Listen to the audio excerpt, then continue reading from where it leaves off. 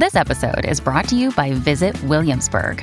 In Williamsburg, Virginia, there's never too much of a good thing. Whether you're a foodie, a golfer, a history buff, a shopaholic, an outdoor enthusiast, or a thrill seeker, you'll find what you came for here and more. So ask yourself, what is it you want? Discover Williamsburg and plan your trip at visitwilliamsburg.com. Then I learned this is the approach. I cannot go to a publisher and say, look, I have an idea, I can show you something here, and if you're interested, I'll work it out. Never, ever, never. What you need to do is you need to sit down and work it out to the perfectionism you can give it. You have the perfect game, and then it will be published. They say never meet your heroes, but in this case, they're wrong. How does the most prolific board game designer come up with and develop his next game? Reiner Knizia is a giant in board game design. His games dominate my collection, and all I need is his name on a box for me to buy a game. I learn his background and why he gravitated towards mathematics. I enjoyed learning how he decides which ideas to develop and which ideas to shelve. Stick around because he shares the story of when Richard Garfield showed him an early version of Magic the Gathering. The advice he gave Richard might surprise you. The opportunity to interview Reiner is a dream come true for me. Now, his audio isn't perfect, but you'll find the insights that he shares worth your time. It was very kind of him to come on, and he is very generous with his wisdom. Now, this episode, like all the content coming from the third floor, is made possible because of patrons. I want to welcome a couple of the newest members of our Patreon. Mary McCurtry, Roland Suljic, Restored Thought, Mato Automato, GM Scott, Stephen Palmer, Kenneth Kosharek, and Kyle Nyberg. Okay, sit back, relax, and enjoy my time with Reiner. Okay, you want to see if you can tell if they're lying to you? Go ahead and roll. Sorry, you missed by 3. Yeah, you think they're telling the truth. This is Sean. And this is Navi. And together we're a couple of Drakes, the creators of Court of Blades and Dead Bell. When we're not writing games, we're listening to Table Talk Talk. Toppy Talk Talk? Don't try that again? When we're not writing games, we're listening to Tabletop Talk. Welcome to Tabletop Talk from Third Floor Wars. Your host, Craig Shipman. Howdy friends, Craig here. Today I'm talking with Reiner Knizia, the award-winning designer of over 700 board games. For me and many others, finding a game designed by Reiner makes it an instant buy for our collection. Some of my all-time favorite board games came from him, including Tigris and Euphrates, Through the Desert, and Lost Cities, and honestly, I could list about 50 other ones, to be perfectly honest with you. I was on BGG yesterday in preparation for this, and I got to be honest with you, Reiner, there was like 7 games that I own that I just didn't connect that they were your games, but it was like, oh, of course they are. It makes total sense. So Reiner, welcome to the third floor. Well, thank you for inviting me. Reiner, what I like to do is when I talk to creatives, I like to get a sense of their origin story, to get an idea of how we got to where you are today. So what I would love to do is that at some point, you and your life, and I would imagine it could be, in your younger years, you knew nothing about, board games. And I would love to get a sense of when was the first time board games became part of your life? Can we go back there? Yes, my story is a little bit different because as far as I can remember, board games have always been part of my life. Of course, it was the early, very well-known games of Monopoly. I was fascinated by these piles of money and I played as long as I can remember. I grew up in a small town in southern Bavaria, and the only shop that sold games was the barber. And he had a reduced, that was it at the times, and there was quite a reduced selection. And of course, my pocket money was quite restricted as well. But I have always played. Of course, you have to imagine that was the time pre-internet. That right. was the time pre-desktop publishing. So there wasn't much around. I mean, we started then to play by mail, and that was real mail. Yes, days to get to the other side. and magazines of play-by-mail. So it wasn't so easy to get to the different games. And of course, there were larger cities around where I could go to the bigger shops. But I was maybe 6 years old, 7 years old. So it wasn't that I drive to the neighbor town. It was a very different world. And it was a step-by-step, almost the greed for capturing new games, yes, because there wasn't so much around, but they have always been there. So looking back at it as an adult now, Reiner, when you think about how much you enjoyed board games when you were young, do you have a sense of why that is? So why was somebody at that age with not a very limited access and supply, what was it that caught you and made you love them so much as a kid? I don't think there's a real explanation for that because, there is this saying that you have to spend 10,000 hours or whatever to become a master in something. And I think there are people who are drawn into sports very early. There are people who are drawn into painting very early. And if you let the child develop, then I think they have a chance to become a master in that. And it's good that we are not all having the same favors, because otherwise we might all get game designers. What a terrible world it is. But so it's just lucky that I could follow my calling in a way. And I managed to then bring that to the foreground over the decades. And mathematics is obviously a big part of you or what you're known for from a design perspective. And I think if we go through and look at your career, mathematics was a big part of it. Did you also have a passion for mathematics from the very beginning? I had a passion, and I still have the passion for the sciences. I am a scientist in my mind. And of course, that everybody sees the world differently. There is no absolute world, yes. And so I think a scientist sees the world slightly different than a writer or a painter, or a psychologist. And even so, psychology may be science. With this respect, these were my favorite subjects at school. My favorite subject actually was physics. Interesting. And if I may tell you an anecdote, what brought me then to mathematics. So, of course, I was quite okay in mathematics as well, and I liked it. But then when I went to study at the university, I decided for physics. And a friend of mine, who was one of my classmates, decided to go for mathematics at the same university. And so I decided that, in physics, you need a lot of mathematics. So why don't I go to the same courses as him as well and get the mathematical education? And I was lucky that I could learn very easily. So things fell into place for me. And then I had this one topic, the Einstein's relativity theory, which I could not understand at school. And I had a teacher who was actually a great mentor for me, the physics teacher, but he could not explain that one thing in relativity theory to me. So I actually was fascinated when I saw towards the end of the first semester in mechanics, there is relativity theory. And it is absolutely true. When we came to the topic, I did not understand it. So I said, it's not a problem. I go to the tutor. Went and talked with the tutor, and it took 10 minutes, and he was confused. So he said, okay, I can't do that. It's real. I see it really in front of my eyes. And so he says, no, let's go to the assistant and assistant professor. And let's sort this out. And it took about 20 minutes to confuse him.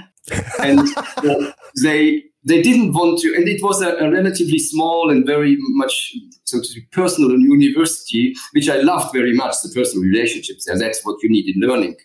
And so we decided, let's go to the professor. And so I know we rode there like little ducklings, one after the other, to the professor. He was indeed there. He invited us in, and we discussed the topic. And after half an hour, he was confused. But if you spend years on this problem and work yourself into it, you work yourself down these blind alleys, which are very well explained and very well reasoned. And so this was a great, great disappointment for me. And this was the cornerstone of me saying, no, I'm giving up physics.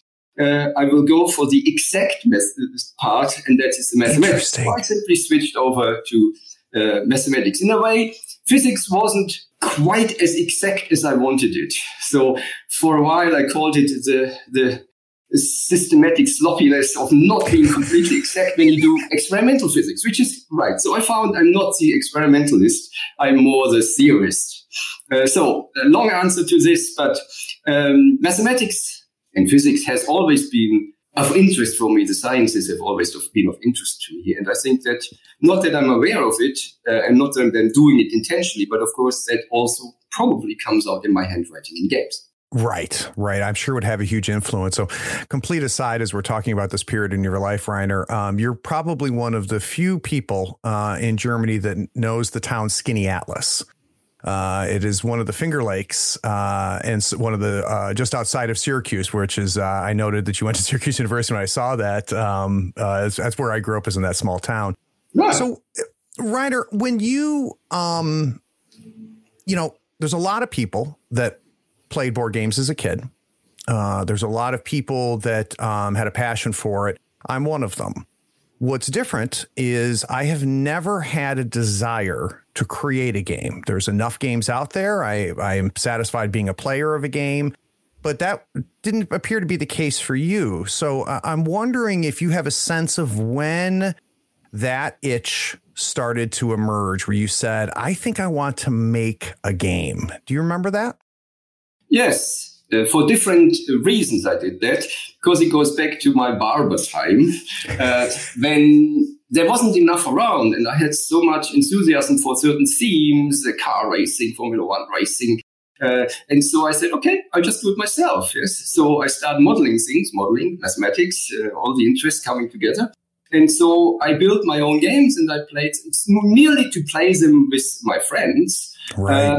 And never had the idea of publishing them.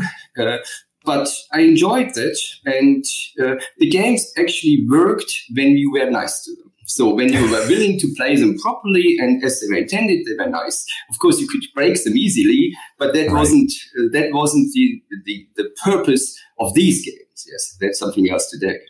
So again, I liked it. We played a lot of. I remember when we played in my teens, even early 20s, we played a lot of different games. Partially they were, of course, published games. Partially they were mine games. It was purely for the enjoyment of the play. But you ended up designing beyond the table, right? So just beyond creating games for your friends, creating games for, to fill a need due to a lack of supply for your voracious need for games.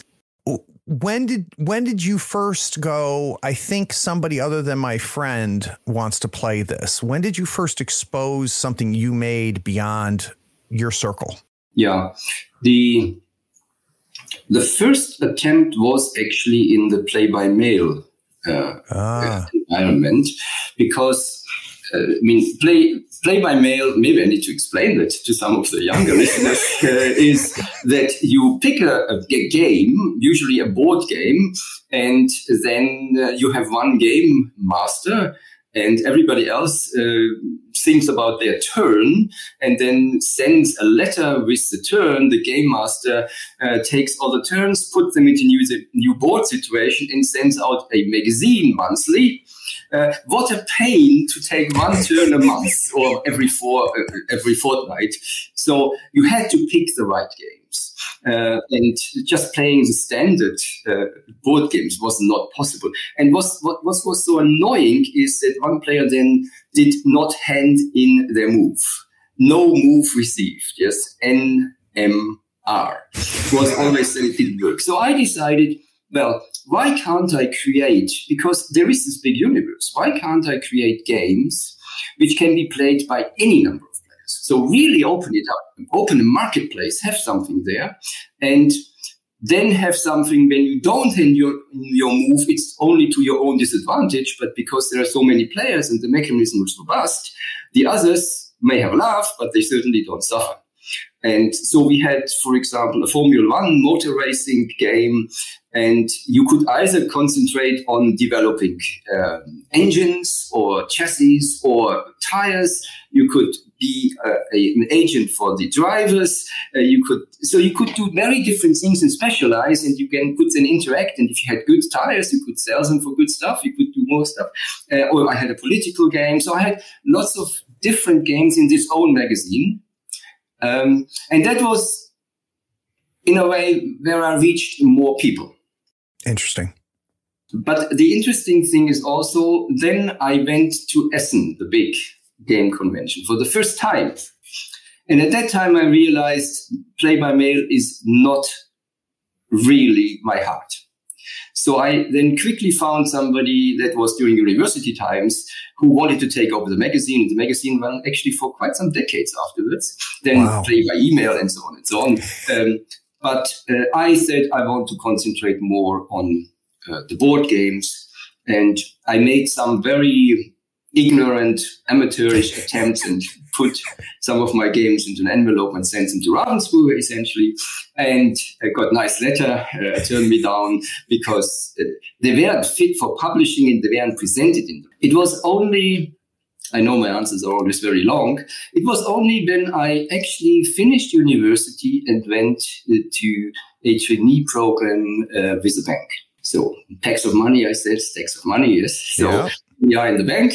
And one of my stages in that trainee program was actually in Nuremberg, where the Nuremberg Toy Fair is to be good. Yeah. And it was, I have to say, my most boring stage in the trainee program because it was in the credit department.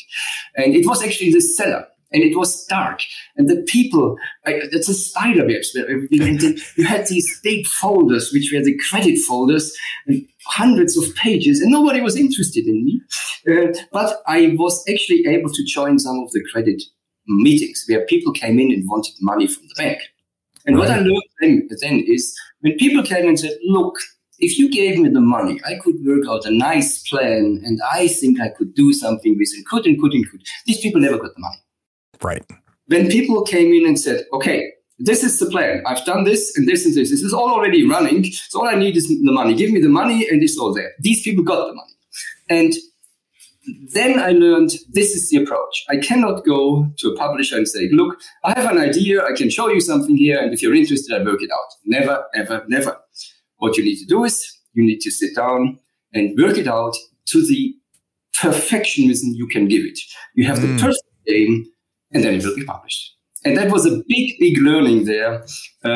So out of this very boring 2 months in Nuremberg came one of my most important insights for life and for my success in game design. To present a game that's been baked, right? A game that was complete and could be shown. You have to invest first or sow out first before you can reap the harvest. Yes, it is what it is. Yes.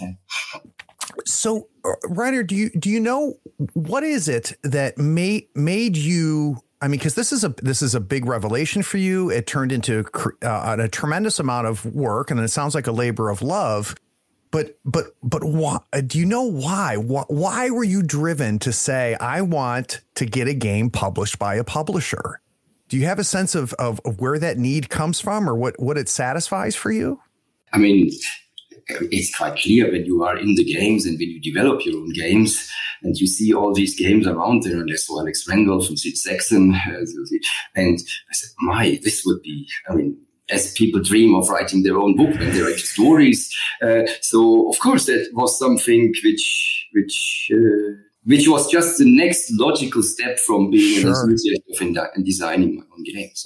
So, Reiner, and you were a big part of this, but you also were there as it was happening. I think back to 20 years ago, where board games were, especially here in the States. You and Europe were way ahead of us on the board game front. But what has happened in the last couple decades for board games is nothing short of a golden age and a revolution. And being somebody who was a part of that, and not only as a contributor, but as a witness, I would love to hear why you think this has happened. So what do you think has changed? I mean, we've got greater technology now, video games and everything, but somehow in the last decade or so, we have gravitated back to the table. And I'd love to hear your thoughts on why you think that is. Well, if I go back a little bit longer, then I think globalization and the communication media, but also the possibilities in production and transporting and serving global markets did a lot to a first interchange. Because initially, when I traveled to the US and looked at the games, they were much more theme-driven. I mean, Dungeons and Dragons is a typical example where you essentially are happy to use the same mechanism, the same mechanics all over again, and the theme drives it. Whereas in Europe, if you use the same mechanism again, you were copying yourself, and it goes as far as I went to the US, I showed a game, I took it out, they said, oh, Egypt, we already have a game about Egypt. No, thank you. I take the same game, a few weeks later, show them to a German publisher. They say, oh, interesting, we already have a game about Egypt, but it doesn't matter. The theme, let us see the game first, yes. Right. So the game was the mechanism there, the game was the theme on the other side. And I think that in these chimneys developed different universes of games. And then the interchange started. And I think Rio Grande games played a big part in that, in taking a lot of European games and bringing them to the US. And then other publishers followed. And suddenly, America saw this other type of games and saw these exciting, deeper, engaging mechanisms. And so it was just a new door opened, which I think then with all the markets which were open led to the enthusiasm for these games, which the European games are not bad. Yes, they're good. And the same thing with the American games. And if you look at collectible card games, then they came over, of course, in a later period, from America to Europe. But again, that was in a full sweep because Richard Garfield just took the world by surprise after disregarding my recommendation to forget the game because it will never fly. Oh, no. I visited him in Seattle in his house, and he showed me the game, and I said, too complicated. It's no easy access. This is not going to fly. So isn't that funny? Always trust the experts, yes. Well, so that's a very interesting story, Reiner. I did not realize that.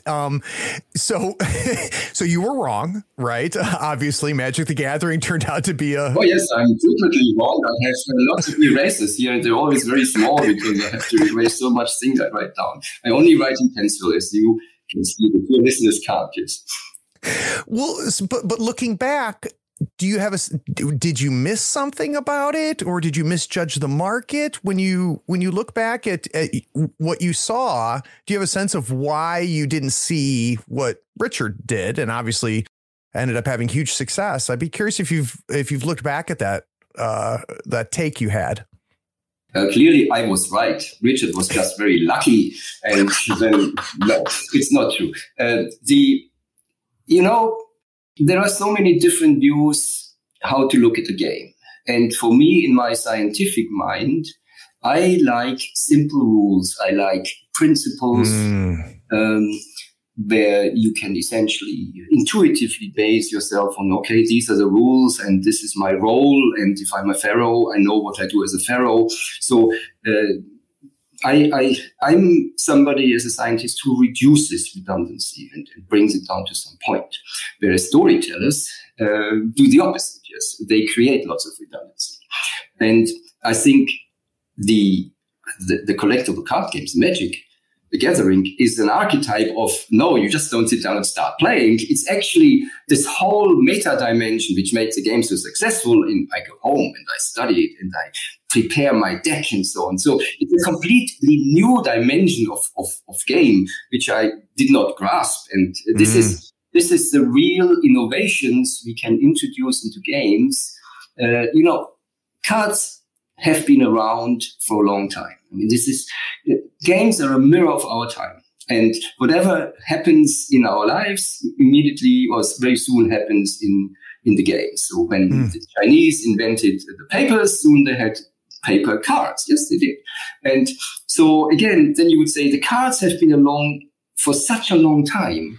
So how can you invent something new? Yes. And then comes along a deck builder, and then comes around this and this. And Richard comes around with his idea to build something completely, something very innovative, which isn't, people sometimes think innovation needs to be something completely different. It looks like a banana. No, it doesn't. It is something which we have, but it's another way to look at it, another way to handle it, and something else to do with it. And so I judged it with a very narrow view, and Richard had the wider view. Lucky him. And the lucky is you make your own luck. I agree.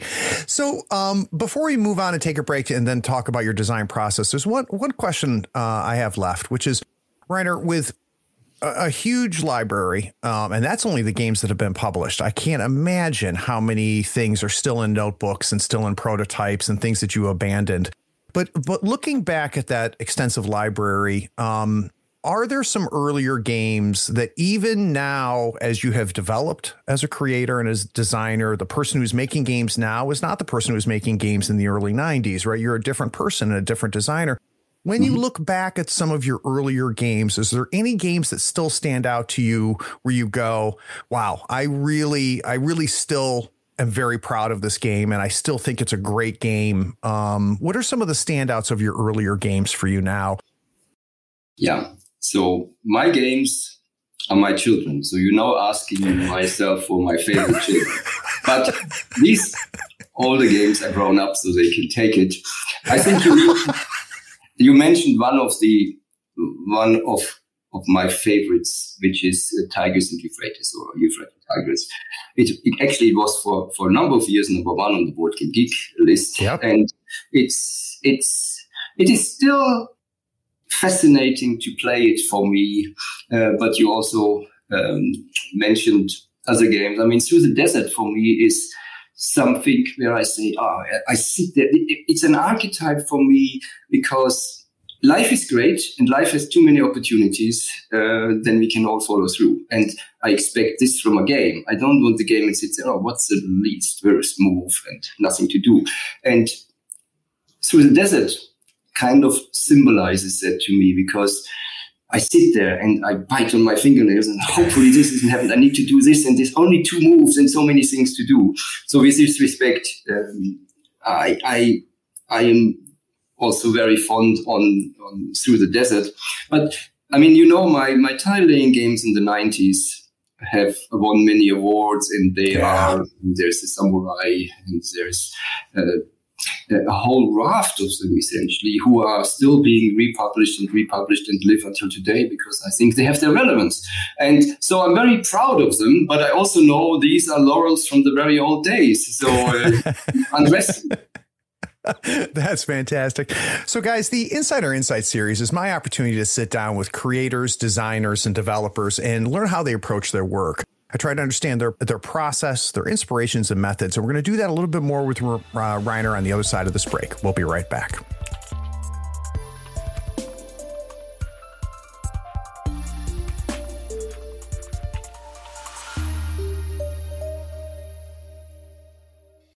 If you're an athlete, you know the greatest motivator of all is the fear of letting your teammates down. After all, a team is only as good as its weakest link. So you owe it to those wearing the same jersey as you to be your best every time you step on the field. That's why there's no vape in team. When you vape, you can expose your lungs to toxic chemicals that can damage your lungs. If you're a step behind, the team's a step behind. Brought to you by The Real Cost and the FDA. Hey, it's me. I'm interrupting this episode, and I hope you're enjoying it, and I bet you're anxious to hear the rest. But before we jump back, I need a favor. Do you know someone who might enjoy this episode? Can you shoot them a quick message or maybe even send them a link to it? Listeners sharing this podcast was the primary reason we almost doubled our audience last year.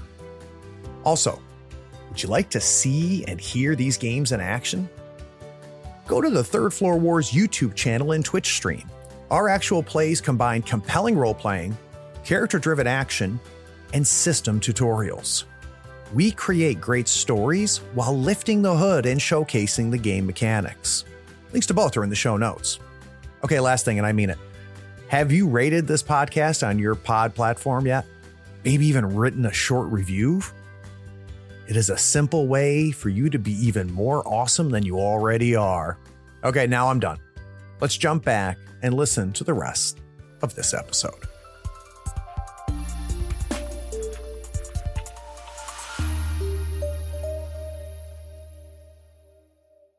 So, Reiner, one of the things that I like to do on the podcast is, not just talk about what you make, but I like to try to get some insight for the audience on how you make it. And this is an awfully unfair question for me to ask you, right? Because, many times my guests have made 2 or 3 games. So I want to try to frame this in a way that we can have this discussion. And I'd like you to take the lead on that. Would it be easier to talk about the process, talking about a specific game, maybe a more recent game, versus talking just generically and theoretically? I think we can talk generically as well, because if people don't know the individual game, then it's harder to follow. Perfect. Yes. A game does not exist. Mm-hmm. And I would like to get a sense of where the first seed tends to pop up, right? So where's the first acorn that later becomes a game for you? I think it is usually quite hard to sit in front of a white empty sheet of paper or whatever, wherever you do that, and try to come up with the next brilliant idea.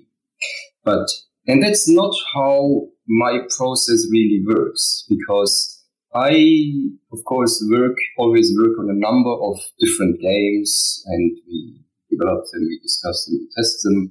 Of course, you need a lot of playtesters. We'll probably come to this later. And the process of doing some games always sparks off other ideas and say, this is another route, or this and so on. So for me, it is never the empty sheet of paper. For me, it is more, the curse of the ideas, because, there are so many, but it's also good, because I said life is great because there's so many things to do, and you have to pick the right ones. And the curse of these many ideas also gives me the ability to select what I then think is the most promising.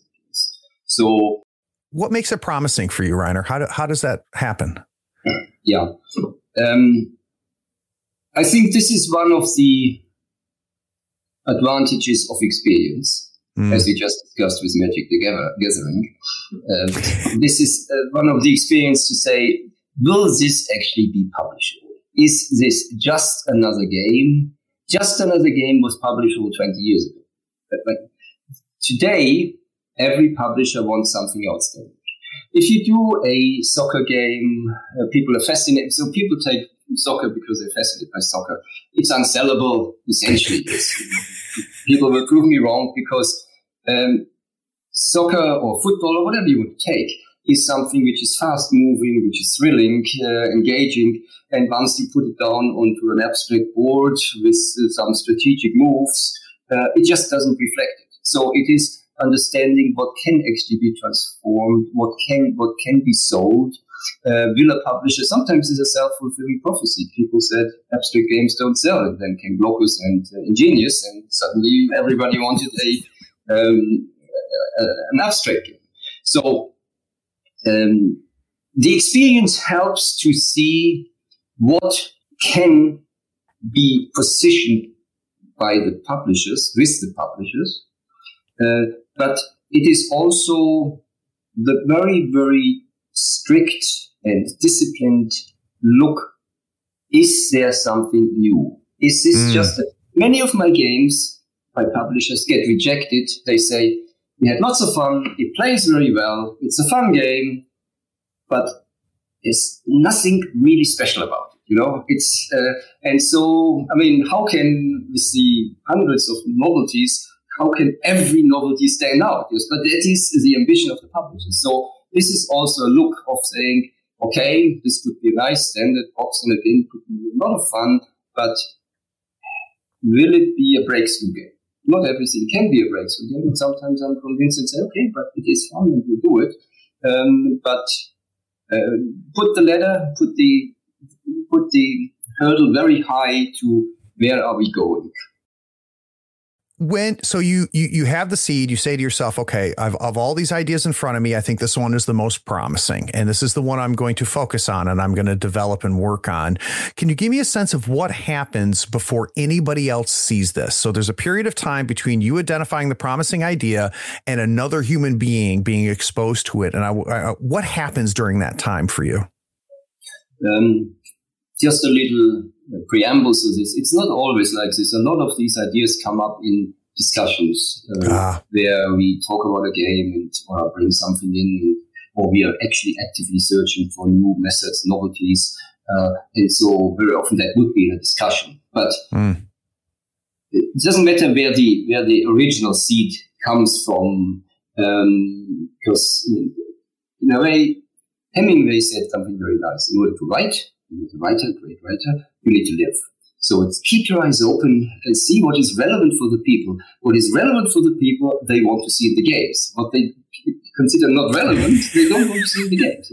So that is the starting point. But that goes back to your last question. So in a way, for me, designing, getting an initial design is really sitting down and closing my eyes and putting myself into the place and seeing a player left, right, maybe opposite, and saying, okay, it's now my turn. So it's closed eyes. I see the board or whatever is in front of me. I see my turn. I ask myself, okay, why am I biting my fingernails again? So what's happening here? Why am I excited? What are my options? What do I do when it's the next player's turn? So I'm just sitting there and waiting for it. And so I actually play the game in my head in a very simple form to see the main mechanism or the main novelty that is there. So you have components, you have theme, you have mechanisms, and there are different drivers of novelty. But it's essentially looking at it and saying, does that feel right? Can I do something? And then I would, if I think it does, then I would actually get quite specific in the details and say, okay, what would the card's value be, or what would the board look like? Open up the PC, and actually a lot of designing these days also happens when I just start building this thing. So I do the cards, I do the whatever it is to the board. Can I actually have such a board, such a topology? Can I have something like that? And so can I get all the parameters of the card? How would I show that is, or is the card, I mean, it's not only a standard card, is it double-sided, if it's hidden, how do I arrange this? And so it's a process of trial and error in the head, plus a trial and error in the desktop publishing which we have, until I think there could be a prototype to play. Then I would actually write down the rules. So I write down the rules before it's even played, because writing down the rules is a great discipline of thinking through everything, not leaving any gaps, forcing you to be clear, and also seeing, there's a gap here. I cannot handle this. How do I decide this? And make a prototype, you play it. The problem with this process is that usually if I go that far, these games always play perfectly in my head. And then comes the disappointment around the play table, so I always need to embrace myself. It's not going to be as good. Sometimes it is, and then I'm very happy, but usually it isn't. And then that's the normal. So it sounds like the playtesting process can often expose gaps that you were blind to because of the where you were up to that point and having someone other than you attacking it. In general, though, from the playtesting process, what value or what do you value the most from that process? What does playtesting offer you and offer your games the most? I think that playtesting is the core part of game design. Interesting. I cannot calculate it mathematically, the fun of games. It needs to be experienced. Therefore, I'm never giving away my games for blind playtesting. I will always be part of the playtest. We always one table, we playtest it. I know that I can make the game exciting when I play the clown, but I will be usually playing a more passive role and see how things develop, but I want to be part of it. And my best playtesters are those whom I continuously want to strangle, because they put the finger, they put the finger into the thing and say, no, this isn't, I don't like it, and this doesn't work, and I'm waiting too long, and this, and so on. And this is very important because, we're all in the entertainment business, but I'm not on the stage. I put the entertainment into boxes. And then people open the box, and then they expect entertainment to come out. I'm not there and say, oh, but you should do it differently. So that all needs to be done up front. This is, again, the thoroughly investing, testing, making a perfect game, and then getting it in front of the consumer. So this is a long process of testing. The initial tests, if it goes well, really shatter the game, and lots of things happen from one to the next. And then as we go further, there are only minute changes and little optimizations. But essentially, when you look at the overall process, what I like to do in the beginning is I want to have a really disruptive innovation. Yes, so something, my view is always, if I start with something new, I have the best chances to end up with something new. If I trample along the same path, therefore, game design is not a science, it is an art. It's an art. Yeah. And so start with this. And then, of course, it is more this iterative improvement, bit by bit, making it better. But if you start with very little, then you make very little better. So this is the two elements which kind of meander from one side into the other side. When do you stop, though? Right? When do you say playtesting is over? The rules are written. This is ready. Do you have a sense of when you know to put the pencil down?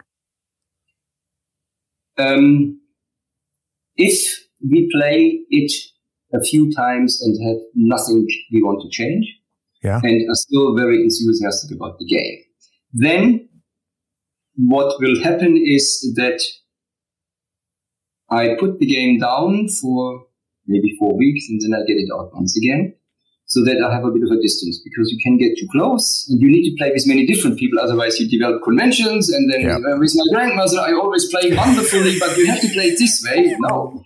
So it needs to be different people. And after 4 weeks, I'm distant enough to this, and then we play it again, and I see, okay, I'm still happy with it, or I see something which I want to still adapt and change. And then when I say I write up the rules very early, this is a handwriting. I make so many mistakes, as said, so all in pencil and can be changed and annotated. Of course, once I decide the game is finished, then we usually have a prototype which is close to what I want to see, the board and the cards. So it's also an iterative process. So I'm not starting with lots of throwaway bad materials and then make the wonderful prototype. It emerges out of this process, which means the cards, the layout, everything has already been tested in this process. Interesting. But then I would still make a completely new, wonderful prototype, write up the rules properly, with all the terminologies and everything properly in place, not spare any costs and components. It's important. If you make a children's game, it's cheating almost. You make a children's game and you give it to the publisher, they go to the kindergarten and they test it there. And if you take out little tiny black figures, so what? If you take out big chicken figures with colors and feathers, oh yes, great game. So the components do it, and it's part of the sales process. Of course, the publisher is not stupid either. They see these things, but nevertheless, I put in the best which I can imagine, which is, of course, needs to be affordable. That's one of the other criteria. Right. If you can't produce it, it doesn't work. But that's, so to speak, the end of the process, hopefully. So, Reiner, one of the last things we'll ask and we'll wrap up here is I'm always fascinated what creators like to consume. So I'd be curious for you, because obviously you still, and we can hear it, over this last hour, how much you love this, love games. You mentioned fun more than once, which makes me very happy as somebody, because I have so much fun playing your games. Right. But are there any games that you've come across recently that you didn't make that got you excited? Is there any games that you've looked at and gone, you know what, this is a damn good game? Well, I've just come back from the Nuremberg Toy Fair, and these fairs are very exciting to me, but they also put the horror into me, because it always makes me come back and say, you need to work harder, you need to reinvent yourself, see what the others are doing. I have this famous saying, people steal my ideas before I have them. So there is a corner in the universe which I think is reversed for me. The universe is nice to me. And I asked the universe to give me a next good idea. And some of them I say, okay, great, like a collectible card game, but I could never do it. I mean, it's not my style. But other things I say, yes, that's exactly the one. And once you see it, you say, exactly, that's it. And so these are the moments which are in a way a painful but great motivation to come back and say, let's see that. And let's also, one thing is, let's see that, challenge myself to be innovative enough. But also then let's see that when a game is done and ready, that I find the right publisher, pick, if I may pick, sometimes it's a pick and choose on both sides, find the right publisher who can do the game justice. This is extremely important, because a good game takes at least two parties. It takes me, it takes a designer, but it also takes the publisher. The publisher to add the graphics, to add the marketing, also to add good ideas, or at least not make the game worse, and to create some wonder, so to speak, to put a single prototype into something which can then be mass produced and really looks fun and really looks great. And finding the right publisher, and also finding a publisher who can get reasonably quick to market for some innovations is very, very important, because there are trends where things come up at the same time, and the most frustrating thing is if you have a really good game and then a really good title, and then you have it there, you have it already in the prototype with a publisher, and then you see it come out in the there. And this is life, and there's nothing you can do and say, but I invented it simultaneously, it's parallel. No, it's people don't accept that, and rightly, they want to see something new. So it's also this urge to get things out. So is there a game recently that was an example of them getting the idea before you did? It was your idea. They just grabbed it earlier. I guess what I'm trying to find out, Reiner, is there something that has gotten you excited recently as a player, not as a designer? Yeah. I did a Nintendo DS game a long time ago, which had musicians, and you could create different concerts by putting different musicians together. And there was also a memory part in there where the stage opened and then the intermission came, and then one of the musicians was missing, and you could either hear it or say it. Yes, so there was lots of stuff. And I saw one on the fair where, there are these pens these days, these recognition pens. When you type on something, they recognize it, they speak to you. Yes. Don't really know what you call it generically. And there was a game which showed me a concert and the different concert people there, and you can tap them. And I to today don't know how the game plays, but I just simply saw my game there. I said, why are you so stupid in having this 20 years ago on the DS and the handheld and not following through with the opportunities there? But there are myriads of these opportunities. Yes? Yeah. And it is a wonderful world that we have so many different designers, and the enjoyment of seeing so many different things. The question you haven't asked me is, what's your favorite games, or what do you play? And I don't have enough time to play other people's games. So therefore, I think, when I see it on the fair, I can say, okay, this sparks me something. I don't even know how this game I saw actually plays, but I saw how it plays. Maybe it's so far away that I can still do my but I guess not. That's wonderful. I rely on my playtesters that they bring to the table and say, oh, you're getting too close to this, or you're doing this, or you're doing this one. That's very important, and that's also important for the publisher to do another check, because inadvertently you might do something, and then once it's out in public, you can't retreat anymore. So that's also very important. But for me, it's seeing this wonderful world, seeing some ideas, but then also not taking in too many specifics. I'm trying to make a virtue out of this necessity, not having enough time. When you make your hobby to a profession, it's wonderful because you have a wonderful, fun profession, but you've lost the hobby.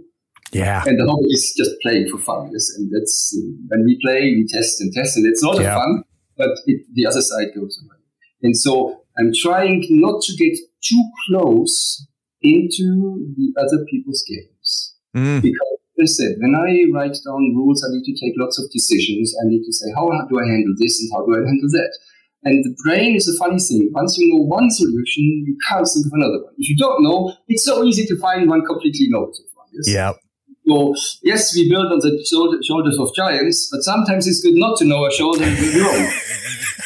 That's fantastic. Well, Reiner, there is a lot of things that you can do on a Thursday afternoon or a Thursday evening that doesn't involve talking on a silly podcast. So I really appreciate you taking the time. You're very well welcome. It was a very fun conversation. So thank you for being so patient with my long answers. Oh, like we said before we started, you're on the podcast for long answers. That's what we love the most here. And for those of you listening, you listen to this whole thing, and I appreciate you doing that as well. Take care.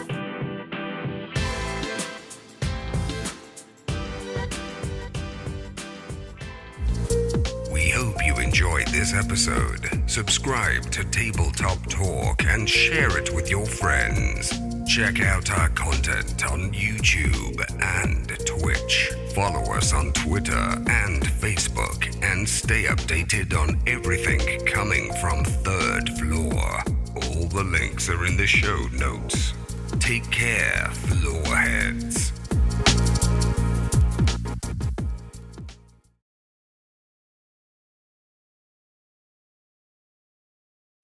Oh, hey, are you still here?